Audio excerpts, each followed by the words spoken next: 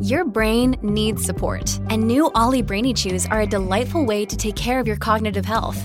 Made with scientifically backed ingredients like Thai ginger, L-theanine, and caffeine, Brainy Chews support healthy brain function and help you find your focus, stay chill, or get energized. Be kind to your mind and get these nootropic chews at ollie.com. That's OLLY.com. These statements have not been evaluated by the Food and Drug Administration. This product is not intended to diagnose, treat, cure, or prevent any disease. When you need mealtime inspiration, it's worth shopping Kroger, where you'll find over 30,000 mouth-watering choices that excite your inner foodie. And no matter what tasty choice you make, you'll enjoy our everyday low prices, plus extra ways to save, like digital coupons worth over $600 each week. You can also save up to $1 off per gallon at the pump with fuel points. More savings and more inspiring flavors make shopping Kroger worth it every time. Kroger, fresh for everyone. Fuel restrictions apply. Another day is here, and you're ready for it. What to wear? Check. Breakfast, lunch, and dinner? Check. Planning for what's next and how to save for it? That's where Bank of America can help. For your financial to-dos, Bank of America has experts ready to help get you closer to your goals. Get started at one of our local financial centers or 24/7 in our mobile banking app. Find a location near you at bankofamerica.com/talktous. What would you like the power to do? Mobile banking requires downloading the app and is only available for select devices. Message and data rates may apply. Bank of America N.A., member FDIC. Welcome to the New Books Network. Hello and welcome to the New Books Network. I'm your host today, Benjamin Phillips, and I'm being joined with Sarah Ruden, the author of the new biography of Vergil for Yale University Press. Sarah, how are you today? I'm fine. How are you? Doing well. Glad to have you in the studio. So, Sarah, you've done a number of translations so far for various publishers, including a translation of the Aeneid, or actually two. It was revised recently, as well as a biography of Paul. But this is the first time that you've teamed up a translation and a biography of the same person and work. So you also tell us in the introduction that your first recruitment into classics was with the Eclogues. So this has been a long time coming, this work of Vergil. How has it been for you? Well, it has been 40 years of joy in the classics. I really love this literature. It's been the light of my life. And it was really a great privilege to be able to write a biography of Vergil after all of this time, and to be thinking about the life of a real person behind one of these amazing works of literature. Yeah. Great privilege. Excellent.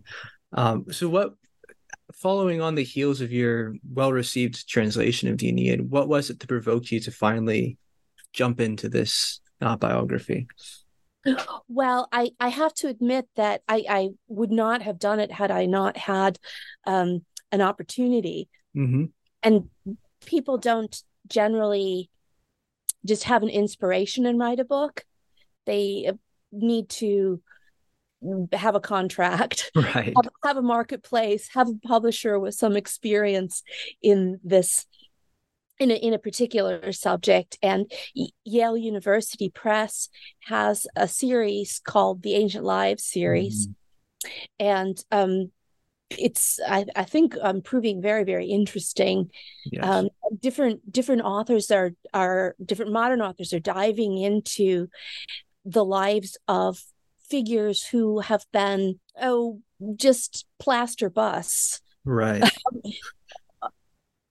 People who are, don't really have any humanity in our view. And these books are allowing us to consider commonalities that we have with the ancient world, and to consider the real human personalities of great minds.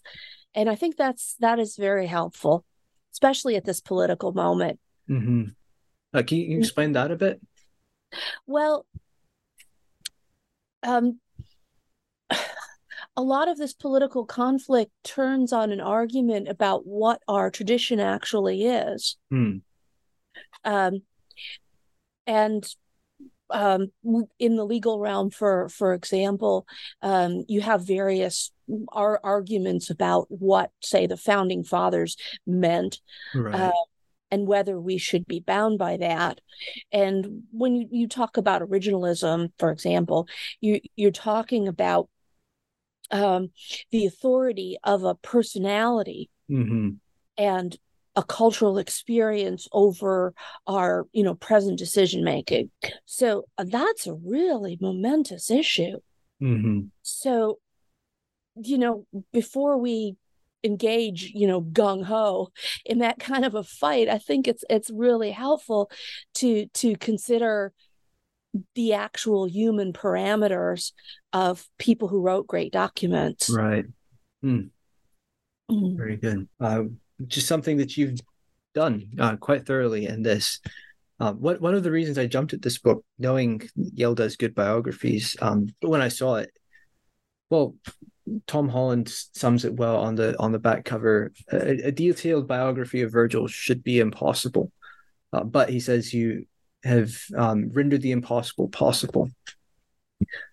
As you know very well, there just isn't much reliable material on Vergil, which was a big challenge in writing this. But I guess we'll get to that in a second. But in addition to that, have you found, were there any other common obstacles surrounding who Vergil is or who we think he is that you had to confront while writing this? It's almost nothing but obstacles. Vergil is a literary saint, a political saint, even a religious saint in some eyes.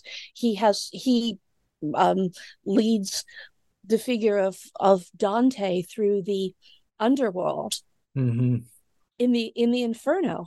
Right. So we've got a superhuman figure to start out with, and it's quite a varied superhuman figure. So in the modern era, Vergil becomes a stand-in for the modern Western imperialist. And there's a construction of the Aeneid that is supposed to make us jump for joy about the imperialist impulses of, say, Great Britain or the United States, more Great Britain, more European countries than the US. But you have all of these strange impulses that are leaping from the text and completely untrammeled by any kind of realistic consideration of who this person was who wrote the book. How did he live? What did he want? What did he dream about? What were his limitations? So I think it's kind of healthy to have a real biography, even though a lot of it has to be, alas, speculative. We don't know anything much for certain about Vergil. Right. So then what was kind of your approach as you sat down to write and think about and do the sober speculation that resulted in this book? Well, I do have a particular and limiting point of view myself. I've spent years and years of my life translating Vergil. Right. So I am looking to his specific language more than to other aspects of his life. Or aspects of his thinking, let's say. But I think that is justified. And, maybe if that is not the proper dominant view of Vergil, that he was a poet, he was most concerned with words, I think it's healthy at least to take a look at this part of his life in itself and give it a full consideration. So we add it, to other Vergils. So if we're looking at the political protege version of Vergil, okay, we could put that in one place. If we're looking at the ideological idea of Vergil, not just, what was he commissioned to produce, but what did he actually believe politically? Okay, we could put that in another place. we can have a religious moralistic view of Vergil, put that in yet another place. I don't think we can make him a Christian. That just doesn't work. But we can certainly consider him as a pagan, and we can consider him as a person who had a particularly Roman set of morality. Right. Okay, so we but then I think he deserves his own legacy, his own. I think he deserves consideration as an artist, as an artist of words, and we have lots and lots of evidence that this is a role that he filled with some zest. The evidence isn't direct. We don't have his statements or hardly any of his statements about his work. But we do have, contemporary opinions about what a fabulous innovator he was. Right. And how much time and thought and agony really that he put into transforming the Latin poetic language and creating something really striking, really interesting, and almost a new kind of literature, something that the world had never seen before. Why don't we consider this? Yeah. We don't have to let it be our sole guide to reading Vergil, but yeah, let's make this space and consider this. Right. Absolutely. Yeah. As I was reading some of your methodical statements, I was T.S. Eliot came to mind when he says that tradition is not just something you passively inherit. It's very hard work. Like the mindset and the experience of the actual poet who goes about grabbing all of this stock to make is so critical to understanding what he did. Yeah. And in that, one of your key theses is that personal experience is fundamental. You write at the very beginning that a work of great endurance to which a particular era gives rise is not fundamentally about that era, but more about the nature of experience. And the author's insights into that experience come in such appealing forms that many readers take him or her for a sort of companion and adherent. That was from beginning on page 1, but mostly page 2 of the book for those following along at home. But as you're writing and as you're immersed in Vergil's poetry, how do you kind of decipher what is Vergil speaking out of his own experience and authentic heart, and what is a persona that he's creating for this task? Yes, that's a really, really good question. And the answer is it's impossible to speak with real confidence about that. Right. We're always speculating when we talk about an author and whether any particular statement represents the author's point of view or an artifact. Perhaps the opposite of what the author is really thinking. But I had an idea which has just been trashed by the Washington Examiner in a very dismissive review. My idea is that literary genius really is the thing apart. And that's an unpopular point of view nowadays.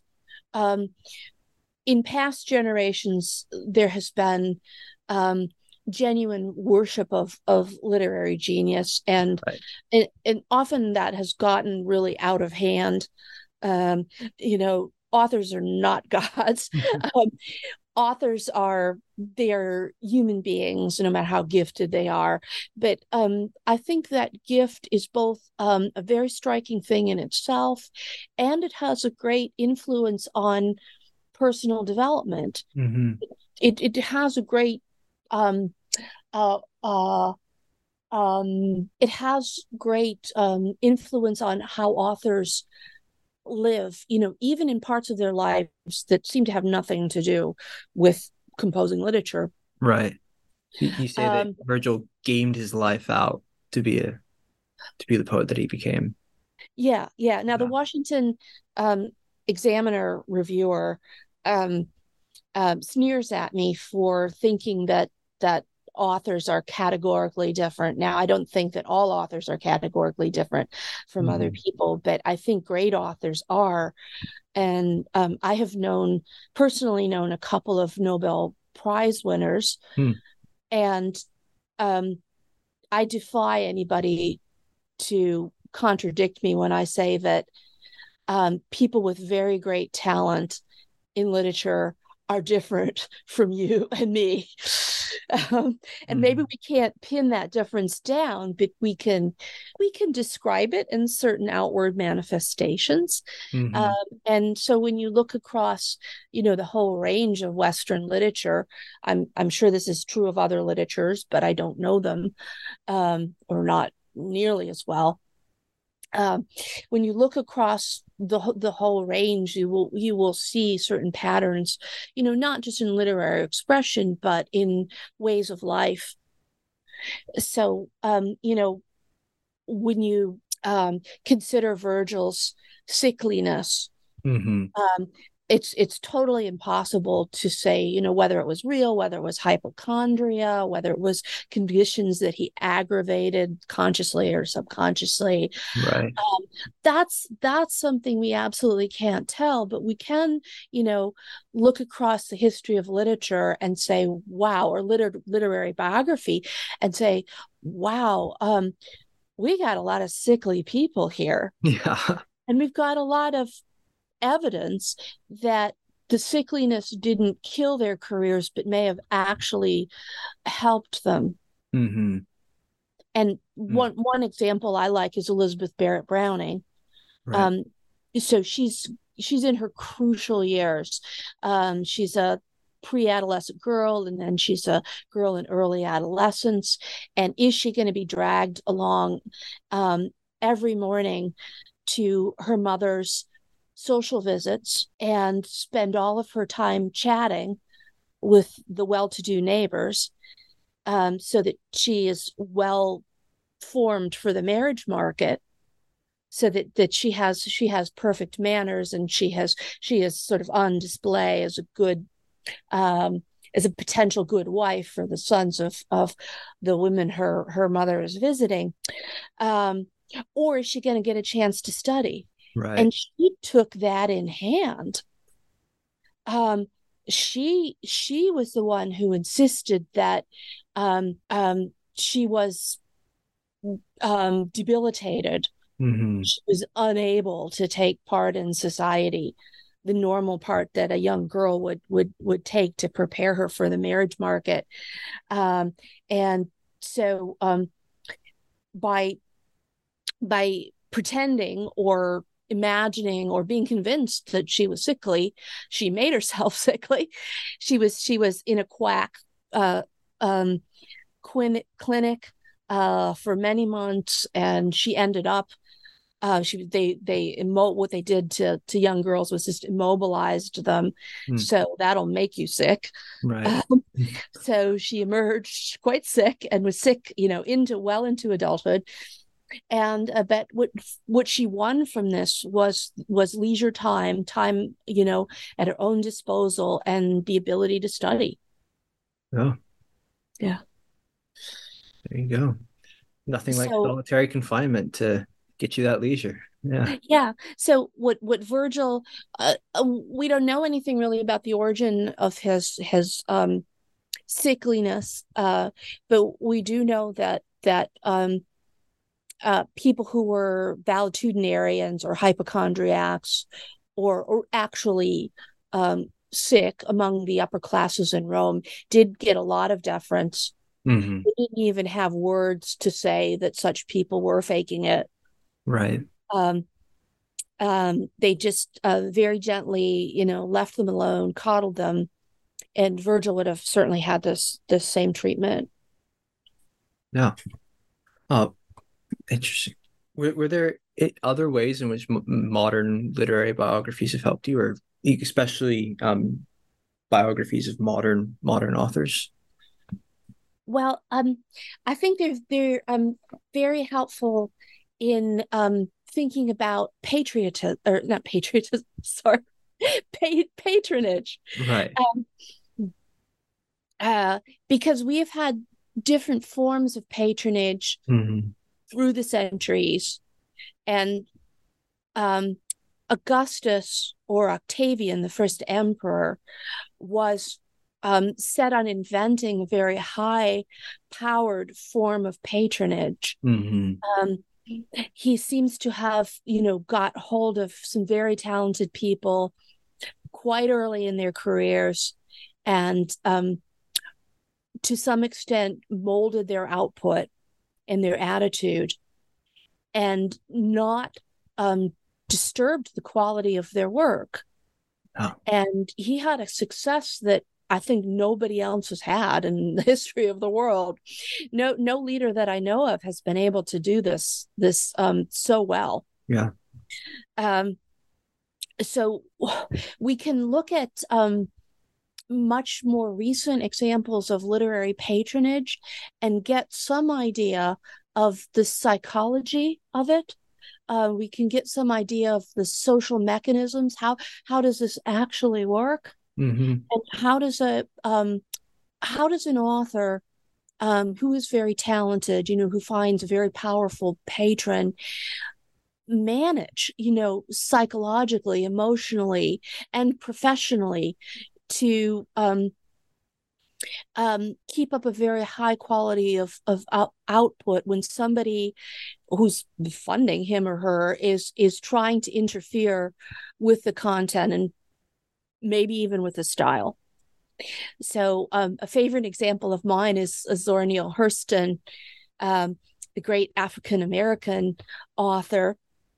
She's part of the Harlem Renaissance, and several members of the Harlem Renaissance, found the same rich, powerful patron who thought that she knew better than they did what authentic Black culture was and how it could be represented. So Zora Neale Hurston wrote a fake tribute to her patron. Oh boy. And really makes fun of her, makes raucous fun of her, but in a not in a really blatant way. Well, it seems almost blatant to us. But the patron was so drunk on her ego that she didn't really see it. So Zora Neale Hurston apparently got away with this. Wow. And we have, I think, similar things going on with Vergil. He does not ever seem to make fun of Augustus, but he makes fun of everybody else. His depictions of them are just too fulsome. I think they've got to be ironic. They're full of double entendre. They're not something that you would write about figures that you really admired. And the thing is, this is a really interesting circumstance for Vergil. Augustus had all of these lieutenants who were amateur poets, who some of them who wrote very ambitious works and wanted to be taken seriously. So here we have statesmen, diplomats, generals, who were poets at the same time, and they wanted to be equally admired as poets, but they were schlockmeisters. All but one, maybe two of them were not good writers. And you have Vergil making fun of them semi-covertly. Right. But that's at an early stage of Vergil's career. And then, as the years go by, these people seem to have fallen away as pretenders to literary fame. Mm-hmm. One of them was actually, he got into political trouble. He was deposed from his powerful foreign office, imperial office. He committed suicide. But so, yeah, he was off the stage because he was dead, but others seem to have just shut up. Yeah. Yeah. No, I was reading some commentary on the 10th Eclogue. It's all about Gallus the other day, and it was written before we discovered any of Gallus's poetry. And the commentator was like, "Oh man, if only we had Gallus's poems, surely Right. it would be so great." And then and reading about what you said about it, I was like, "Man, the only thing interesting about this guy is that Virgil wrote about him." Like, Well, Vergil seems, this is the hilarious part of it to me. I was a graduate student at Harvard. This was during the 80s. So eminent classical scholars of the previous generation, or people who had been dominating the field in the previous generation, they were still around and they were still revered. People like Wendell Clawson, for example, D.R. Shackleton Bailey. These are people with whom I was able to study. Great privilege. Wow. Nobody knows Latin like these guys. But it bowls me over now to think that they were fooled by Virgil's ironic, tongue-in-cheek praise of somebody like Gallus. It's a bit mind-blowing that they took these passages at face value. I just can hardly believe it now. And then some of them actually stuck to their guns after the discovery of a really horrible few lines of Gallus. Right. Not respectable poetry at all, not the kind of thing that Virgil himself aspired to write. So that kind of impressed me. Yeah. So there is one partial ancient biography by Suetonius, and one much later by Donatus that is less trustworthy. But thanks to Suetonius, we do end up with an odd case of, well, we know more about Virgil's childhood than his adult years. So what do we know about these earlier formative years, and what more can we piece into that picture? Well, I wouldn't say we know more about Virgil's childhood, in the aggregate, but what we do have about his childhood is some really specific information. We know where he was born and where he grew up, at least until he left for school. We know the name of his father. And we know his father's social background, and that kind of detail personal detail does not emerge in the later biography. Right. We have no idea, for example, where Virgil lived as an adult. We know that he headed down to after his formal schooling was over, he headed down to the Naples area, and he was studying philosophy there. But we don't have, for his entire adult life, we don't have a residence for him. We don't have any reference to, we know that he was a guest. He lived in a sort of annex of Maecenas' house for a while, but we don't hear of him having his own residence. Right. And this is a bit crazy. It seems that he didn't return to his father's estate, his ancestral property, if the family was able to retain it. He didn't live there, or didn't live there for any significant amount of time.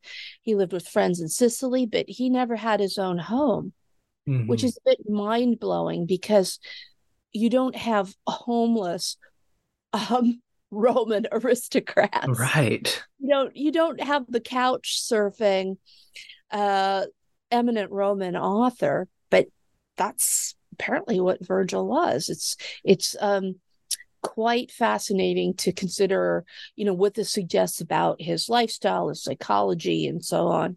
Mm-hmm.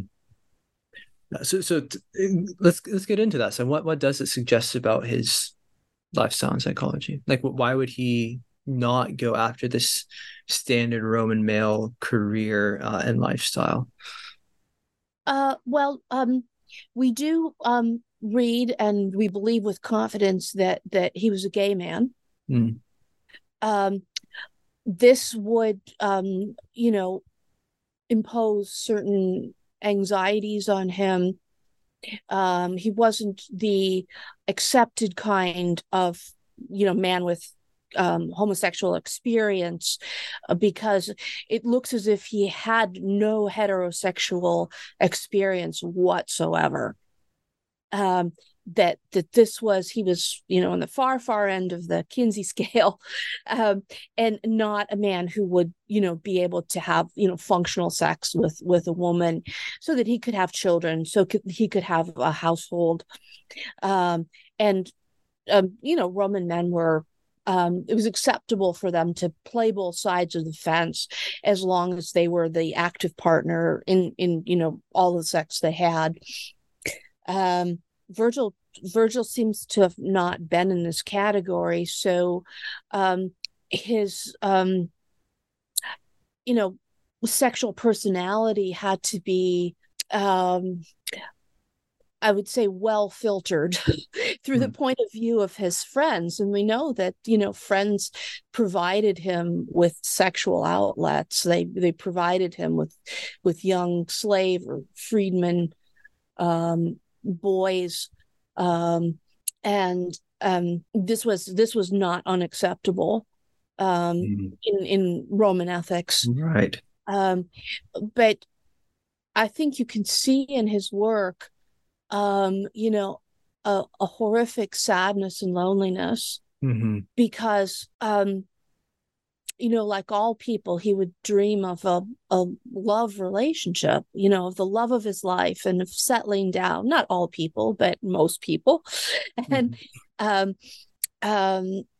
this was the one thing that was unthinkable for Romans, that you would form a household, you would have an equal domestic partnership, and you would form a household, you would maybe raise children with the love of your life who happen to be of the same sex. No, can't do that. So I think it's likely that he would have dreamed of doing the one thing that he couldn't do in his relationships. And so maybe that was part of what kept him moving from one house to another, from one region to another.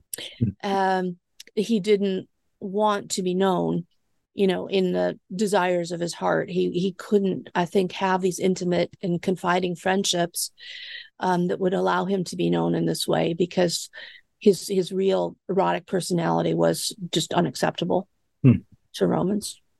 You also write that this, pervading loneliness that fills particularly the Aeneid began earlier too. So tell us, what do we know about Virgil's childhood out in Mantua and with the bees? Right. Okay. Well, Suetonius, who had, he was writing a long time after Virgil's death, but he seems to have had access to a contemporary biography or biographical notes that are lost to us. So we think that the information about Virgil's childhood is pretty good, at least an outline. His father is said to be someone of quite humble origins, who married the boss's daughter, made good, acquired land, and raised bees. Right. And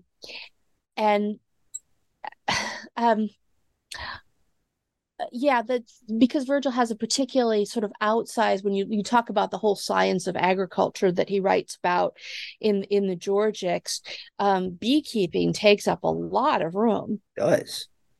And it produces, a lot of drama and emotion. Yes. Because the story of how to acquire a new swarm of bees leads to the story of Orpheus and Eurydice, which is a heartrending Right. tragedy about losing the only thing that makes life worth living.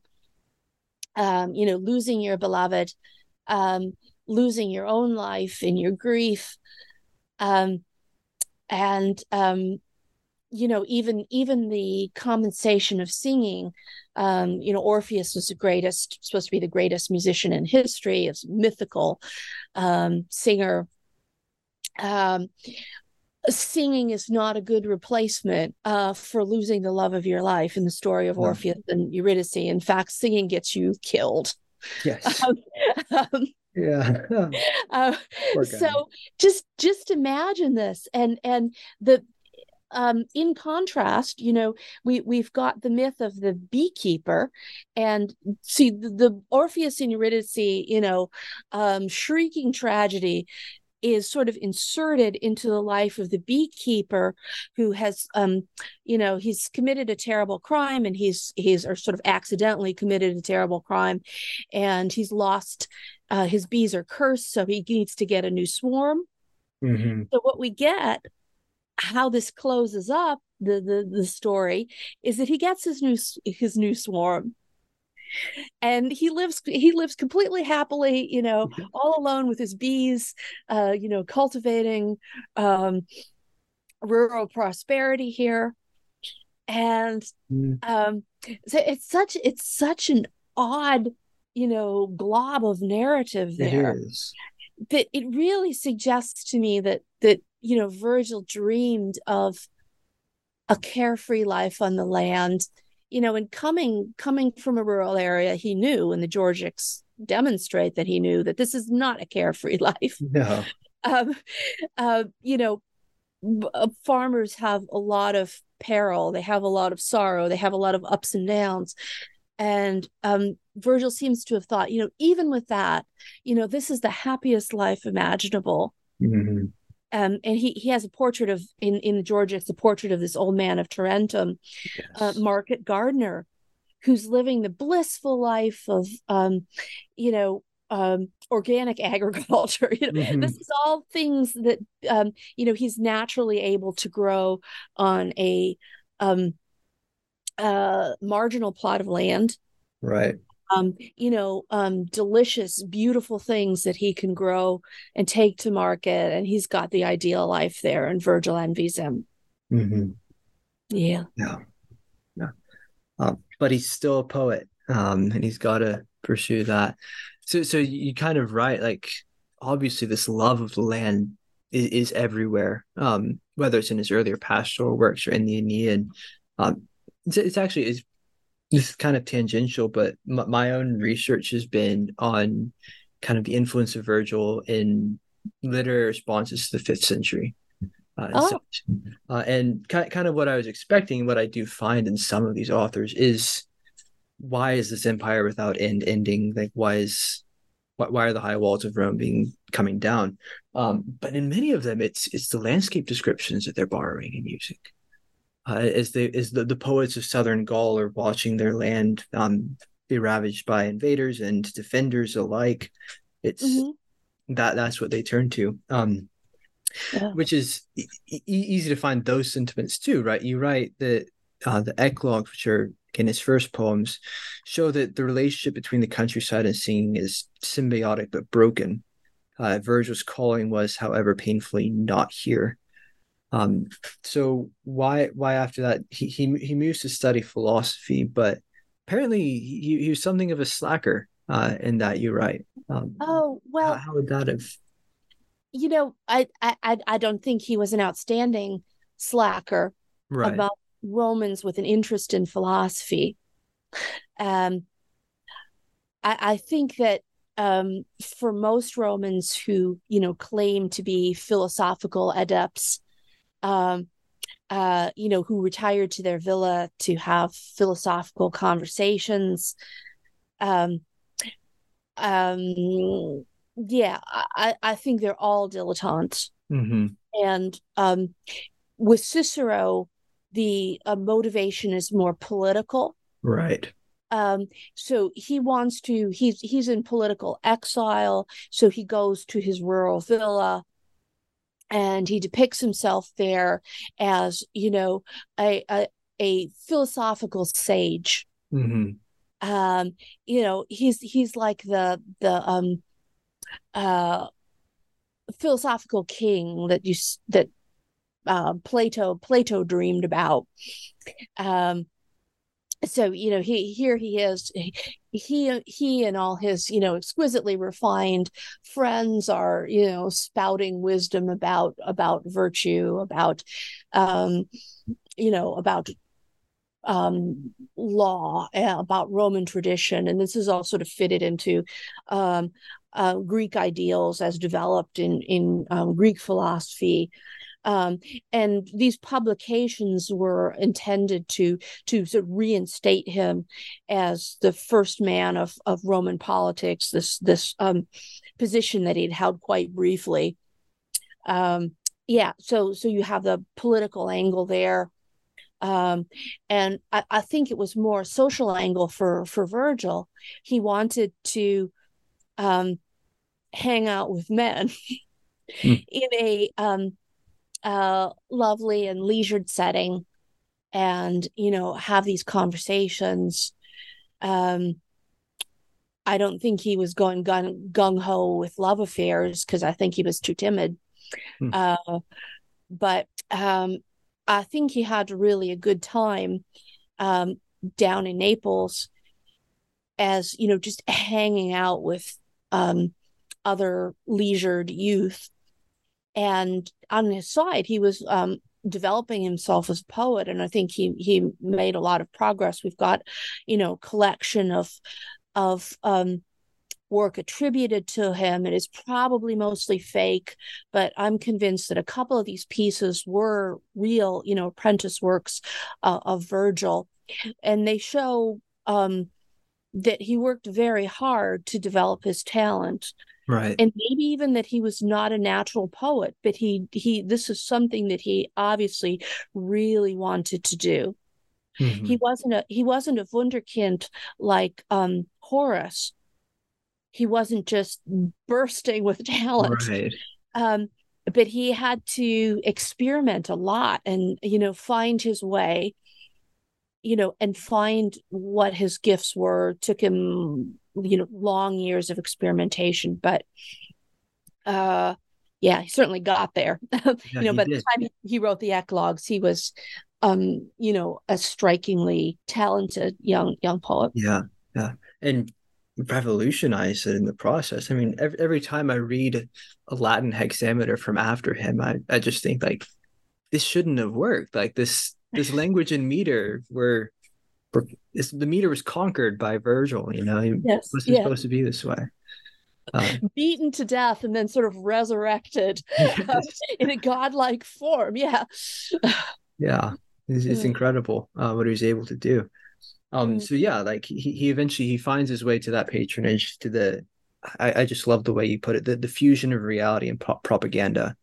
Becomes the poet we all know, or we think we know and love. You said that this was, I mean, you mentioned this earlier in our conversation, a very unique environment in terms of patronage. What is it that sets apart the Augustan court and Maecenas and everyone that they're kind of pulling in and sponsoring? Yeah. Now, Augustus was a political genius, and maybe at a level the world has never known otherwise at any other time. He could read people, and he could make use of them without being so overbearing as to ruin them, or certainly not in the short term. So he was able to pick out several very talented young authors and cultivate them, not with a terribly heavy hand, and produce a concentrated group of talent such had almost never been manifest in the ancient world. You might talk about the Athenian tragedians, but there were only 3 really great ones. You can talk about the Alexandrian poets, but they certainly are not making any great impression on the modern world. Right. They weren't really writers for all time. They were very useful writers to the Romans, but you read them and fragments of them and you're not horribly impressed anymore. Right. No, but these Horace and Vergil are absolutely, and Livy, they're writers for all time. And Ovid also amazing writer. Yeah. And he picked them out and he sustained them, and he gave them, of course, he gave Ovid too much. He would have said that he had given Ovid too much rope. Right. Ovid ends up in exile. It doesn't always work out too well, personally for these authors. But the work that he evoked from them is fabulous, and he even seems to have made large concessions, to their personal needs in choosing topics and choosing styles. And he wanted a certain amount of praise for himself, but he had a great respect for their literary ambitions. And I don't know of another literary patron who has really achieved this. Yeah. Queen Elizabeth with Shakespeare, he's already Shakespeare when she comes to him. She didn't find him, she didn't invent him. There are others you can talk about, but I don't think that anybody's achievement as a patron can compare to Augustus's. Yeah. We're all the richer for it. Yeah. We are. Yeah. But we can't, I mean, we don't want to spend the whole time on this, but we can't talk about Vergil and Augustus without getting to the question, at least in part, of how to read the Aeneid in the Harvard School, and questions of praise and subversion and flattery and that. So what's your take on that vexed question? I don't think I even address it seriously. No. I don't even think, people who have fought about this over the years are maybe going to be insulted, but I'm not sure that it's worth addressing, at least in the terms that it's been delivered to us. Right. By specialist scholars. He was not concerned. He was not concerned with the Vietnam War. Like that wasn't his content. No, he was not concerned about the Vietnam War. That's one thing. I think that all this fighting over his political point of view is not to the point. Because here's what I think about Vergil's ideology. He did not dissent from the basic ideas that Augustus wanted him to deliver. And that's because it didn't make any sense to dissent. Okay, you had 2 political camps. You had the aristocratic, senatorial, Republican camp, okay? And these were people who continued to strive against the Augustan autocracy as it developed, as it clamped down.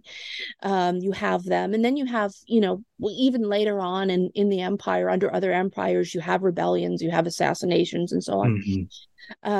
Yeah, so that senatorial opposition, it existed, and you have really at the actual political level where people are politicians, where they are maneuvering and conniving. Yes, you have struggle, and you have competition there, right? Very unequal competition, but it exists. But as to the basics that Augustus wanted Vergil to tout, there was not any dispute at all. You couldn't be a Roman without agreeing with him that Romans were meant to rule the world. Everybody agreed on this. Republican senators, and Augustus himself and his closest allies, everybody agreed on this, and the Roman populace, down to the plebs. They all believed that Rome was created to rule the world. This is not in dispute. Everybody believed that the civil wars had been atrocious. People who had suffered in them, people who had only heard about their horrors. Everybody believed this. And there are Republican authors like Lucan who believed the same thing. So Vergil, he just effortlessly, I think, believed all this stuff that everybody else believed. But about the specifics of politics, he, let me say, passionately did not care. Right. The passion, was in his devotion to literature. His passion was in his own emotional life, and in the largely frustrating personal life that he had. These are the things that he actually cared about.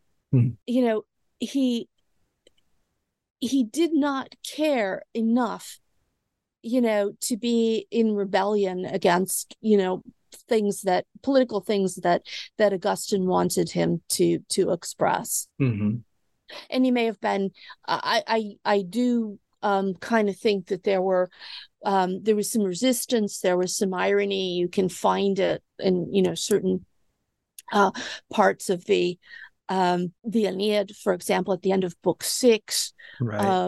Why is it that Aeneas goes through, he goes to the upper world through the gates of ivory that only admit false visions, into our world, into the world of the living. So you can sort of look at things like that and think, he was, just as he had made fun of politicos who affected to be competing authors, just as he had made fun of them in the eclogues, possibly he's poking at Augustus here and there in the Aeneid, but to give him a whole political personality of any kind, I think is completely missing the point. Right. He'll go through the motions, but that's comparatively nothing. His interest is in the landscape. It's in the dramas that he depicts, and so great dramas like the story of Nisus and Euryalus, or Dido and Aeneas. I think they're completely independent of, and maybe even defiant of, any political program. Right. No, and this is kind of just my non-expert speculation, but a lot of that conversation has been, to me at least, it seems too Aeneid-centric almost. Whereas when I read the Georgics, what I get is all right, he's here. We've got peace again. Let's get back to work. And that's the focus, really. Yeah, we've got lives to live. Let's do it.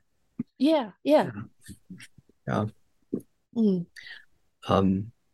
you make, I guess we're kind of running out of time here, but one point you make at the end that really intrigued me that I wanted to ask about, the Aeneid is something that he couldn't top, right? And he's in this context of he's been asked for it, he's producing it very slowly. And you kind of portray there's a reluctance to finish and a kind of what would I do after this?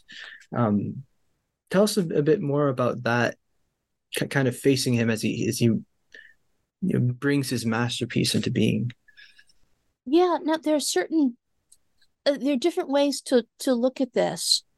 One is his perfectionism. Mm-hmm. He left a number of half lines in the Aeneid. Right. Lines that he just couldn't bring himself to finish. He was planning to go back to them. Mm-hmm. And this speaks to me of an author who was very meticulous about sound, about imagery, about versification. He wanted real perfectionism. We could just look at his results, and right. Yeah, he's an exquisite author. So part of what kept him from finishing the Aeneid may have simply been his frustration at not being able to create the poem that he had in his imagination, something even more beautiful than the Aeneid that he left us. So there's that. And then there are more personal and disturbing motivations that we can impute to him, at least speculatively. Mm-hmm.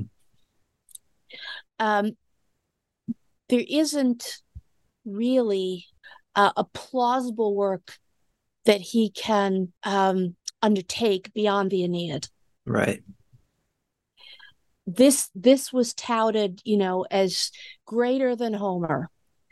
And it's pretty clear to me that from circumstances and from letter quoted from Augustus, prodding him along in his composition, that Augustus would have been very happy with the 12-book Aeneid. Mm-hmm. Even with the half lines, maybe he wanted the half lines finished, who knows, but we probably did want them finished. He wanted to wrest this from Vergil's vise-like grip. Yeah. He wanted it declared finished, and he wanted to be able to publish it and show it off. Right. And Vergil would not unhand it. Mm-hmm. It's been 12 years since Actium, for goodness sake. Right. He wants this. Yeah. And Vergil, goes off. Augustus is, absent on this long, distant diplomatic journey. And while he's gone, Vergil decides he's going to go on a big, long voyage. Mm-hmm. And he takes the manuscript with him, and he said, I'll finish it, by the time this voyage is finished, and then I'm going to retire and study philosophy. Okay. You can just hear Augustus screaming, what? I say when it's finished, or I say when you sit down and finish it. Right. Okay. And at this point, I don't think it's hard to see a bitter conflict that has developed between the two of them about how Vergil's going to spend his time, how he's going to spend the rest of his life. And I could see this manuscript, or there probably were a bunch of manuscripts floating around, but Vergil had the latest one, and he had the power to declare this poem finished. Mm-hmm. The manuscript itself, or the Aeneid state of completion, as being a bone of contention that maybe got Vergil killed.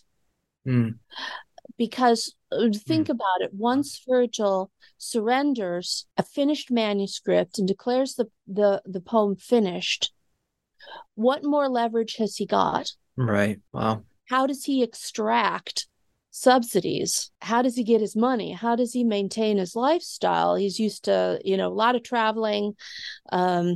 He's, entertained in the very best style in wealthy households in Italy and Sicily.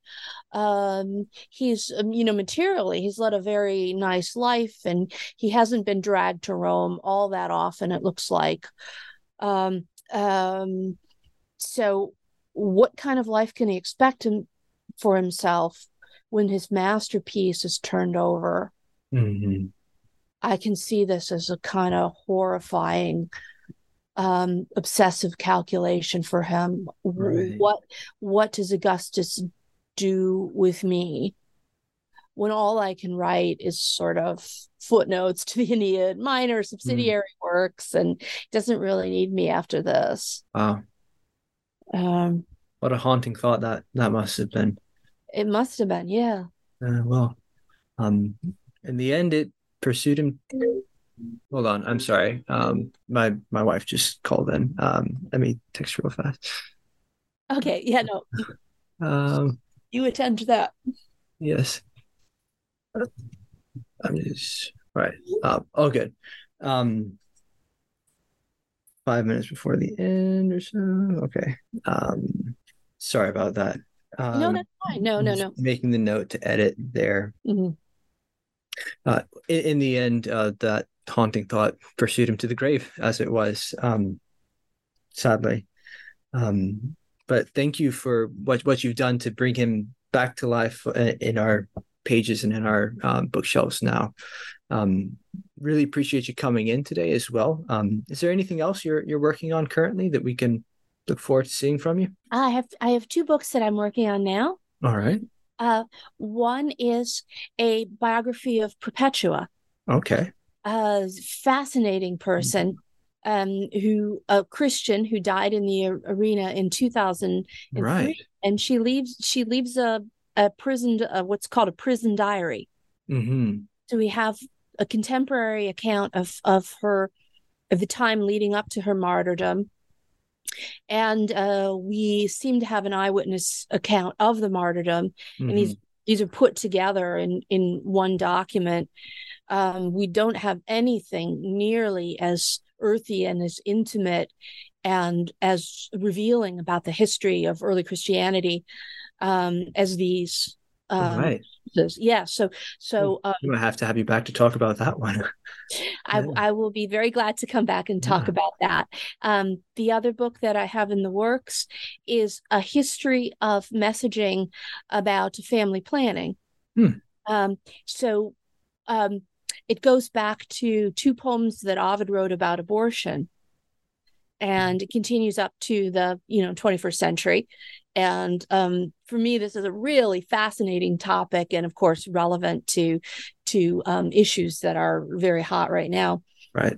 Yeah, I'm having a great time with that, talking about Charles Dickens' idea of the family, other ideas, 2 or 3 20th century authors writing about family planning. So I hope this will be an interesting book. Yeah, I hope so. Are those both with Yale still, or with other publishers? The book on family planning messaging is with Norton. Okay. And Perpetual biography is with Yale University Press. So that's another one in the Ancient Lives series. Right.